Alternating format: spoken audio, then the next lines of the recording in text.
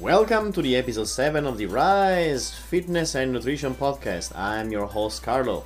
I hope you had a great start of the week.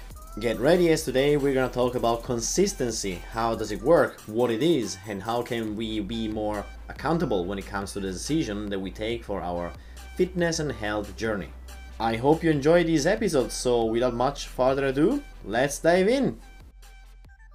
What is consistency? To simply put it, consistency is a behavior, a way to stay on the road or to stick to a desired course of action. Plans don't always go the way we want them, and there can be elements that disrupt them that are completely outside of our control, but consistency isn't.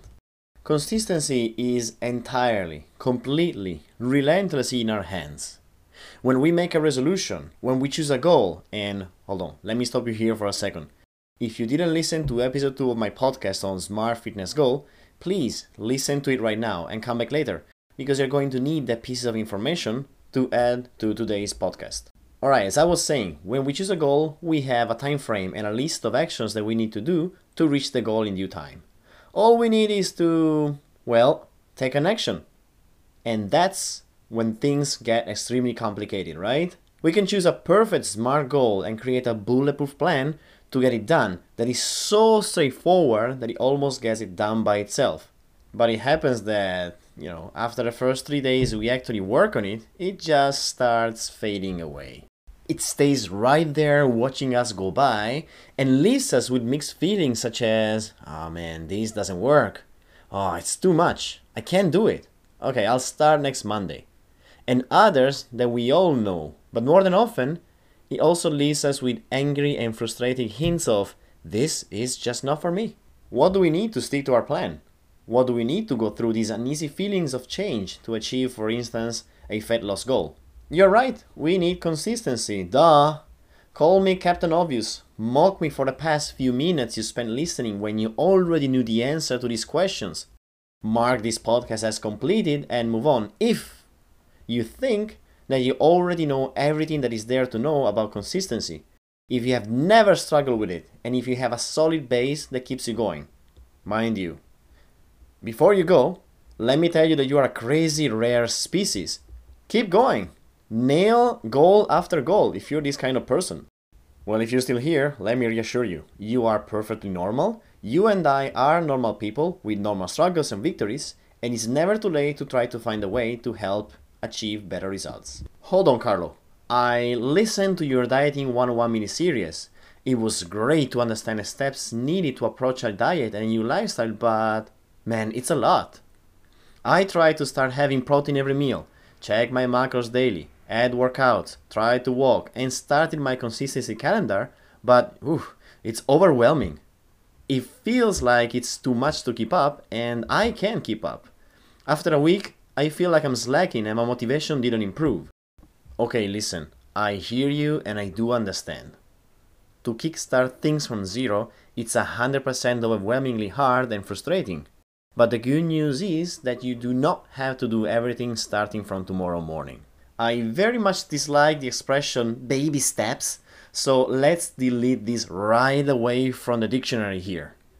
What you can do to avoid being overwhelmed is choose one single thing among the many you can do to improve your lifestyle, your diet, or ultimately your health. For example, if eating protein every meal is very hard for you, choose one single meal a day where you're going to 100% be consistent in having protein. For example, is breakfast your go-to choice? Awesome!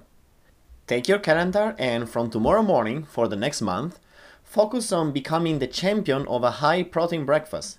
Do it every day.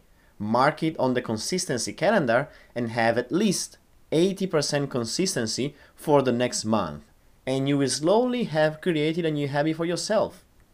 What will happen next? At the end of the next 30 days, look at what you have achieved. How does it make you feel?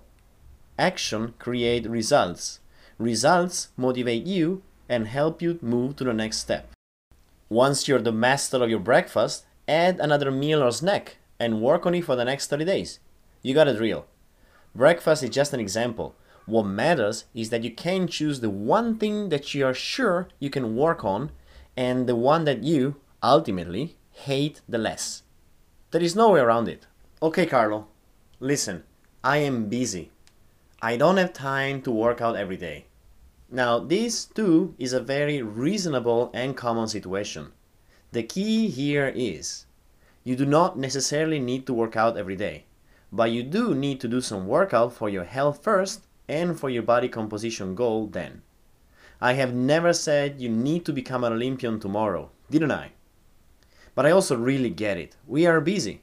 We are running around at the mercy of our schedule, trapped in a meeting, entangling this, entangling that, but my question is, are we? Hold on. Before bursting out in anger and accuse me of making fun of you, send me a mean message and move on following your schedule, what I want to say is, are we always completely busy?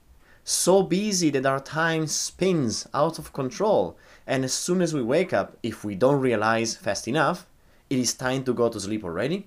Surely, days and weeks like these happen, and in such cases there's not much we can do but to hold on and try to do our best.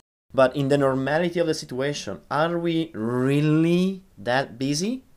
Or is it a state of mind? A mantra that we repeat to ourselves in such a convincing way that it becomes our reality, and there's no space left for anything else.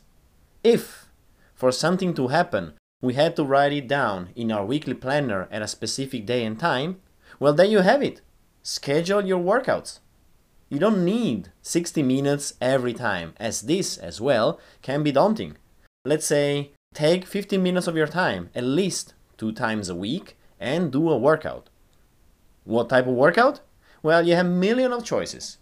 Get a yoga routine on YouTube and try it. Go for a slightly fast 15-minute walk around your neighborhood. Yeah, walking counts as a workout. Do some bodyweight exercises. You understand what I'm saying here? Being busy, of course, is the reality. But if you realize that your evenings are busy because you spend 2 hours on Instagram or on Netflix on the couch, well, don't BS yourself. Open your weekly planner now. Schedule 2 times a week of training and stick to the plan for the next 4 weeks. 8 workouts, no backup days or hours, as that will give you an excuse, and stick with it. It might suck at the beginning, but at the end of the 30 days, you will thank me. I promise you. Did you slide that in your schedule? Not yet? Do it now. Tap pause and come back when you're done. I am that serious. Alright, consistency and accountability. Say that, okay, you schedule 2 times a week your workout. It's all on paper. You're going to make it, but you hear the voice that says, come on, I can do it later. Or you start the first week and then slowly start fading. We had to work on a way to take accountability in the equation. How to do that? Well, there are a few ways to make yourself accountable. Some can be very uncomfortable, as they'd force you out of your comfort zone. Some can be easier. Let me help you from the easier to the hardest. Alright, you can ask a friend to be your accountability reference point. For example, every week you let your friend know your weekly results and how it felt. Why could this be easier? Well, because having a friendly face could help ease the anxiety of having to report a success or not. Now, don't take this as a life-threatening experience. Use it as a challenge for yourself when you just need a friendly third party to check in and stay on track. Family works too, of course. Another way is to ask your trainer or coach, if you have one, to nudge you on the path to keep the goal in check week by week. If you don't have such figure, considering finding one. This is more official than a friend. The pros in this situation is that with a friend you might feel more comfortable to not follow the weekly plan, as a friend might be more understanding. With an external person, it might feel less acceptable for you to tell that you had some drawbacks during the week. So this might push you to keep your schedule on as planned. Call this an official source of accountability if that works better. The key here, and this is very important, is that the person you chose here, whether it be a coach or a trainer, is able to guide you through the drawbacks and help you analyze the whats and hows to improve rather than make you feel judged or ashamed. Alright, here we go. With the one that arguably can be the hardest according to your personality. Make your commitment public on social media and post every step through it. Your results, feelings, drawbacks, and anything else you have experienced during your monthly challenge. This is, for the majority of us, way out of the comfort zone and way harder to accept to do. Pros in here? Well, you tell everybody you're going to do XYZ for the next 30 days and going to tell them everything about it. You now have a potentially huge audience to push your accountability. Cons? Well, yeah, you might have a huge audience that will look at you even if you fail. So this could be a huge stressor without any doubt. You got the tools. What will you choose? Now I have one last concept I'd like to share. I heard this a few days ago while listening to Jordan Sayat's podcast, and I found it a very good way to see things and to help with the motivation. It is the concept of willful and unwillful suffering. Let me explain better.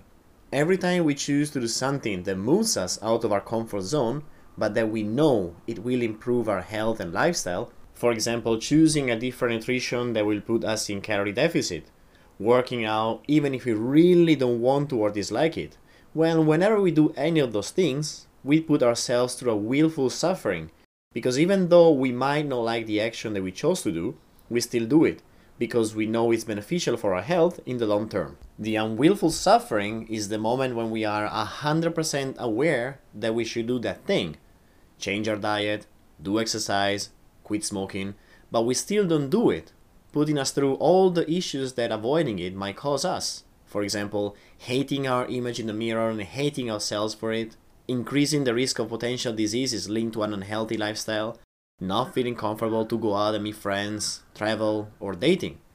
The difference here is that we get to choose to willfully suffer or to unwillfully go through the risks and the problems of not being okay with a small but willful suffering.